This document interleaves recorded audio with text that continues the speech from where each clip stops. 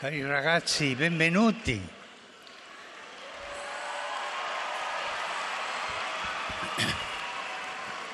Saluto il vostro vescovo, Monsignore Giuseppe Satriano, i genitori, familiari, i catechisti e tutti voi che avete riempito di gioia questa grande sala e oltre la sala pure. Grazie.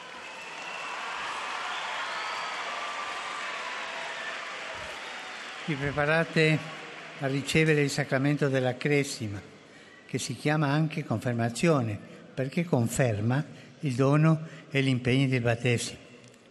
E allora vi faccio subito una domanda. Chi di voi conosce la data del suo battesimo?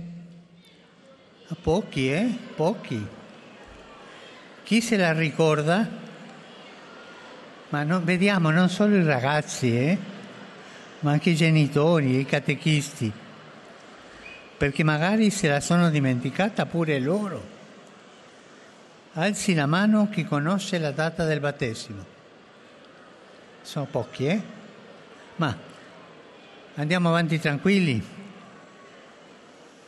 E dopo, bravi, e chi non se la ricorda, o proprio chi non la sa, si prenda l'impegno di cercarla.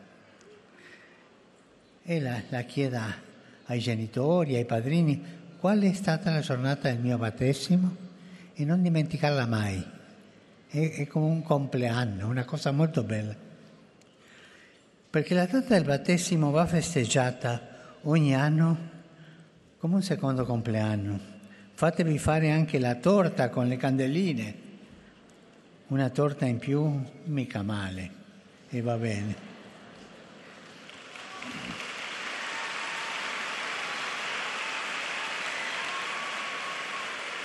Ve lo dico però non per scherzo, ma perché la data del nostro battesimo è davvero una data importantissima.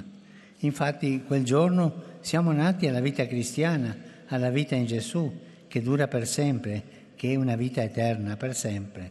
Poi siamo entrati nella grande famiglia della Chiesa e lo Spirito Santo è venuto ad abitare in noi e non ci abbandona più. E infine abbiamo ricevuto l'eredità più grande che ci sia, il paradiso.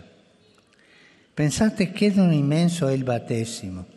E con la Cresima cosa succede? Voi ti state preparando? Cosa succede con la Cresima? Succede che tutto questo viene confermato, cioè reso più saldo, reso più forte. Da chi?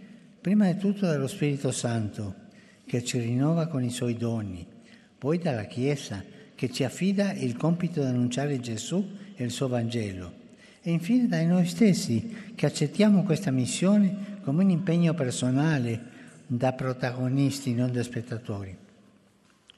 A questo proposito voglio ricordarvi l'esempio di un ragazzo come voi, un tipo davvero speciale. Si chiamava Carlo, forse avete sentito parlare di lui, Carlo Acutis. Lo conoscete?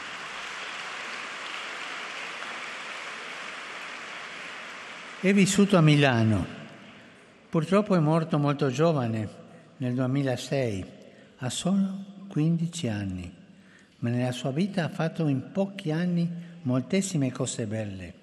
Soprattutto era appassionatissimo di Gesù e perché era molto bravo a muoversi in internet, l'ha utilizzato a servizio del Vangelo, diffondendo l'amore per la preghiera, la testimonianza della fede e la carità verso gli altri.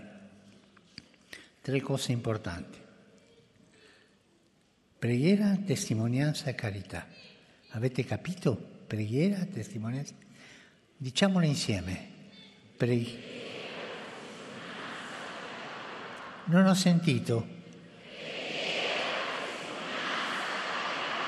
Adesso ho sentito, va bene.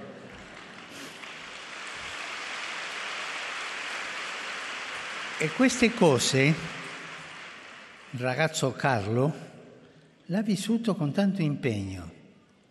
Stava molto tempo con Gesù, specialmente nella messa a cui partecipava ogni giorno e pregava davanti al tabernacolo per poi annunciare tutti con le parole, con i gesti di amore che Dio ci ama e ci aspetta sempre. Sentite questo, Dio ci ama e ci aspetta sempre. Avete capito?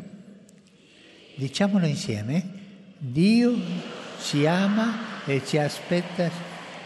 Non ho ascoltato? Bravi. Allora, ragazzi e ragazze, mentre si avvicina il giorno della vostra cresima, vi propongo di fare così anche voi. Andate da Gesù, incontratelo e poi dite a tutti che è bello stare con Gesù, perché ci ama e ci aspetta sempre. Cosa fa Gesù? Avete imparato, va bene. Anzi, diciamolo sempre, questo che abbiamo detto. Bravi, continuate così. Gridate a tutti questo messaggio, non solo con le parole, ma soprattutto con i gesti di amore, aiutando gli altri, specialmente chi ha più bisogno. E qual era il messaggio? Ma siete intelligenti, avete imparato bene. Grazie.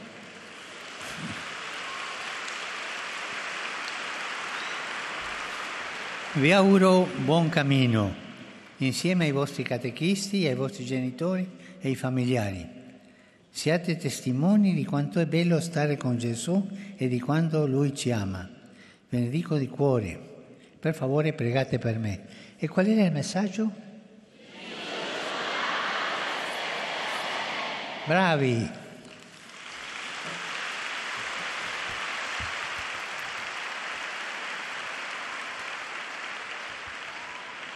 Adesso vi darò la benedizione, ma tutti insieme prima preghiamo la Madonna perché ci aiuti a incontrare Gesù. Tutti insieme. Ave Maria, piena di grazia, il Signore è con te. Tu sei benedetta fra le donne e benedetto il frutto del tuo seno. Santa Maria, Madre, prega per noi peccatori, adesso e nell'ora